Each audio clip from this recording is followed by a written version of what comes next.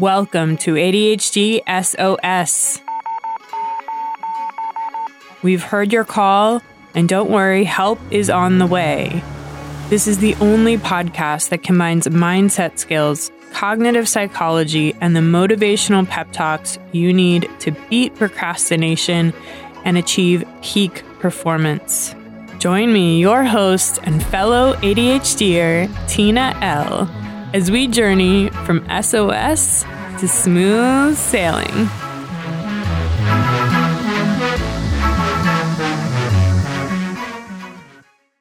Welcome back, SOS Squad. Today we are talking about the problem with excitement. Okay. I hear you on the other end saying, what on earth could be wrong with excitement? I mean, isn't excitement a good thing? Isn't it the thing that gets us to take action? Doesn't it give us the freaking dopamine we need to get into motion? Today, I'm going to share with you the reasons why excitement, the very thing you might think you have on your side, may actually be what's holding you back, and what to do about it. But first, I want to ask if any of these scenarios sound familiar to you.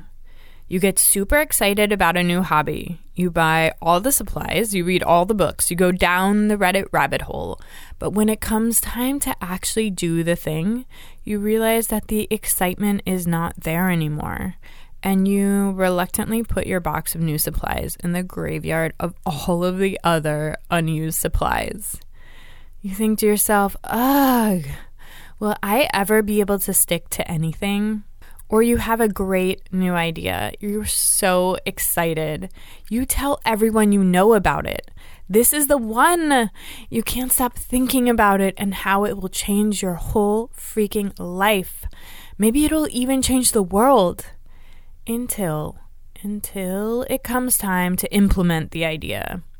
You realize the excitement is gone. So much so that you can't even remember why you cared about this thing in the first place.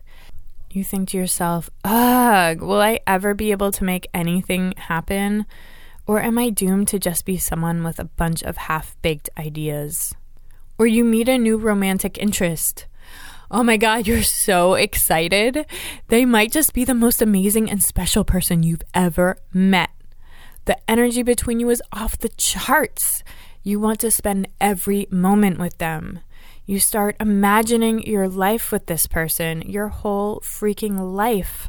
But after some weeks or months of infatuation, you start to notice things that annoy you. Conversations don't flow the same way. The energy feels flatter. Feels like the magic has faded already. And you think to yourself, ugh, why does this always happen? Maybe I'm just meant to be single? If you've experienced anything like this, then you, my friend, may have been on a dopamine roller coaster. The beginning is thrilling, but the come down is awful. We get a high from making the plan, and then either the dopamine falls away and or overwhelm sets in and we get into paralysis. The result is almost always shame and disappointment in ourselves. But the truth is that our brains are wired for this exact dynamic, both the highs and the lows.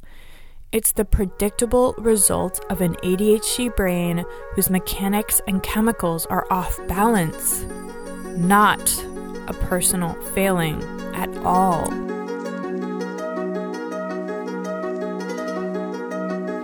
Want to know an awesome ADHD hack? Become a follower of the show, and new episodes will be served to you automatically when they become available. No need to remember to have to go looking for new episodes. Fresh survival strategies will be delivered straight to the homepage of your favorite player. On Spotify, click on the name of the show and click follow under the picture of me. And on Apple Podcasts, click on the name of the show, click on the 3 dots on the right-hand side and select follow. I can't wait for you to join the SOS Squad. Let me explain the 2 main reasons why we are so predisposed to this big excitement and then big crash and burn dynamic. The first reason is dopamine. Dreaming and making plans is hugely dopamine producing. But once it becomes time for implementation, the dopamine is gone. So it makes sense that you get super excited during the planning phase and vastly less so when the rubber meets the road. The second reason is emotional dysregulation. We are prone to emotional extremes, huge excitement and huge disappointment. This is due to emotional dysregulation. Emotional dysregulation happens when we can't control our emotions despite our best efforts. Not only can we not control which emotions we have, but we can't control the intensity of them. And as a result, they're likely to go off the rails. So it makes sense that your excitement is through the roof, and then your disappointment leaves you in a pit of despair. From this point of view, we can see that excitement is actually hijacking our brains, taking us on this emotional roller coaster ride and then leaving us to despair that we're flaky people. Well, then what do we do instead? Let's talk solutions. The first thing we can do when we get hijacked by excitement is to realize that this is how our brains are wired and notice the dynamic while it's playing out. We can allow the excitement to be there and also recognize that it's temporary and will almost certainly not last through to the implementation phase. We can predict that this cycle will continue to play out and decide to make only the most minimal upfront investments, both with our emotions, time, and money, in this new exciting thing until after the excitement honeymoon phase is over. It's tempting, for example, to want to buy a whole new expensive videography kit when you decide that making videos is the new love of your life. Instead, knowing that ADHD brains are prone to this cycle, you might decide to earn your way to a full kit of gear by maintaining your interest over time. For example, you might decide, if I'm still excited about this in 3 months, then I'll get to purchase this additional piece of gear. You might do the same for a new business idea. Decide you'll grind it out for 3 months before you share that idea with other people. Or decide you'll test and prototype the idea with a super minimal budget for 3 months before stepping up your investment. The second thing we can do when we get hijacked by excitement is that we can create a soft landing for ourselves when the excitement inevitably fades. We can recognize that there is not something flawed about us, nor the idea, project, or client that we were originally excited about.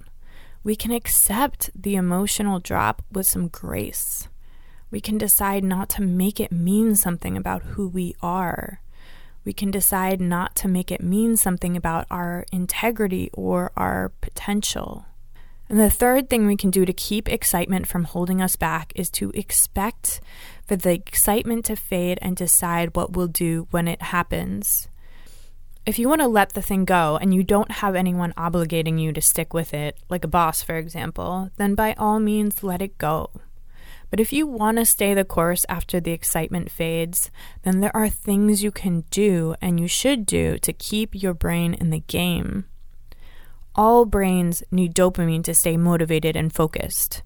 Generally speaking, neurotypicals have a resting pool of dopamine that makes even boring and tedious tasks intrinsically motivating. That's lucky for them.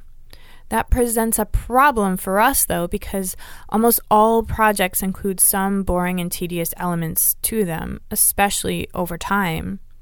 Without that resting pool of dopamine, it's up to us to create dopamine for ourselves. So let's say you've just experienced this whirlwind of excitement. Now the honeymoon phase is over and you're having trouble keeping your brain in the game and your eye on the prize. You have all the best intentions of sticking with it, but the dopamine just isn't there. That's when you can bring in NICUP, N-I-C-U-P. This mnemonic is the recipe for dopamine in ADHD brains. The N stands for novelty. How can you do this thing in a new way? This doesn't have to be radical. Maybe it even just means that you change location. So you work in a coffee shop instead of at home. Maybe it means you start voice dictating instead of typing on your laptop. Maybe it means you focus on a different aspect of your idea or a new project within the same hobby. The I is for interest. How can you make this thing in a more interesting way? Maybe you explore some tangential curiosity related to the same idea or hobby. Maybe you give yourself daily challenges or use constraint by limiting your tools and see what you can come up with then. Maybe you tack on something that helps keep your brain engaged, like a podcast or an audiobook, while you do some tedious aspect of the project. C is for challenge. How can you add challenge to the idea or project? Maybe you move to a more advanced level of your interest or hobby so that your brain stays engaged and stimulated. Maybe you challenge yourself to do something uncomfortable or unfamiliar, like giving a public talk or a workshop about your idea. And the U is for urgency. How can you add urgency to the project or idea? Maybe you set deadlines for certain milestones. For example, you decide what you want to achieve within a given amount of time and you invoke urgency to get it done by then. Maybe you time box your work. Maybe you set a timer and only work for the allotted time. This can help you keep moving at a good pace, which can keep the work more interesting while helping you avoid getting hamstrung by perfectionism. And P is for passion. How can you increase your passion for the idea or project? Maybe you find ways to make it more personal. Maybe you delve into the why of the project. Why does it really matter for you to do this? Why is it deserving of your limited focus and time on this earth? So when the excitement fades, which it will, we can take charge of the situation by invoking the characteristics of NICUP: novelty, interest, challenge, urgency, and passion. And now it's time for the rescue recap. When it's sink or swim, remember these key takeaways.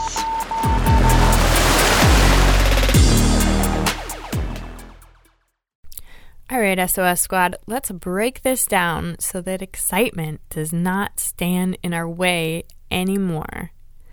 Excitement is a fun feeling to have, but it's temporary. And when it fizzles out, we're likely to be left with a graveyard of half-started tasks and projects. And worse than that, we're likely to be ashamed and disappointed in ourselves. We're likely to feel demoralized and like people who just can't stay the course. Ugh. This is in large part due to dopamine dysfunction. Our brains are hungry for dopamine, and new projects and ideas provide that. Whereas in the implementation phase, especially when it's boring or tedious, there's no dopamine there. Emotional regulation, a core feature of ADHD, also explains why we feel emotional extremes. The excitement provides an extreme high that can drive our frenzied action at the beginning of something new, while the despair can send us into a dark hole of inaction when the excitement inevitably wears off. So how do we stop this madness? First, we can recognize that this is the dynamic that happens in our brains and decide to minimize losses by limiting our investment of time and money until the honeymoon phase of excitement has worn off. The second thing we can do to stop the madness of the excitement crash and burn is to give ourselves compassion. This is a tough roller coaster to be on. And just because you've had a ride on this roller coaster doesn't have to mean anything about you or the object of your excitement. This is just how our brains work. We can decide to be accepting and to be kind to ourselves about it. And the third thing we can do to stop the madness of the excitement crash and burn cycle is to recognize that we need dopamine to stay focused and motivated. So when the excitement inevitably fades, we can bring dopamine back into the project or activity on purpose through NICUP: novelty, interest, challenge, urgency, and passion. So here's the question I want to leave you with for this week. Think of something that you're currently excited about. You have that thing in your mind right now? Okay, good. When the excitement wears off, what can you do to intentionally create dopamine around that same activity? How can you add novelty, interest, challenge, urgency, or passion so that your brain stays focused and motivated to stay the course? I am rooting for you and I love you. SOS Squad, over and out. Do you have a question about ADHD or an issue with productivity that you'd like to hear discussed on the show? I would love to throw you a lifeline. Send your SOS message to ADHDSOSpodcast@gmail.com. That's ADHDSOSpodcast@gmail.com. I can't wait to hear from you.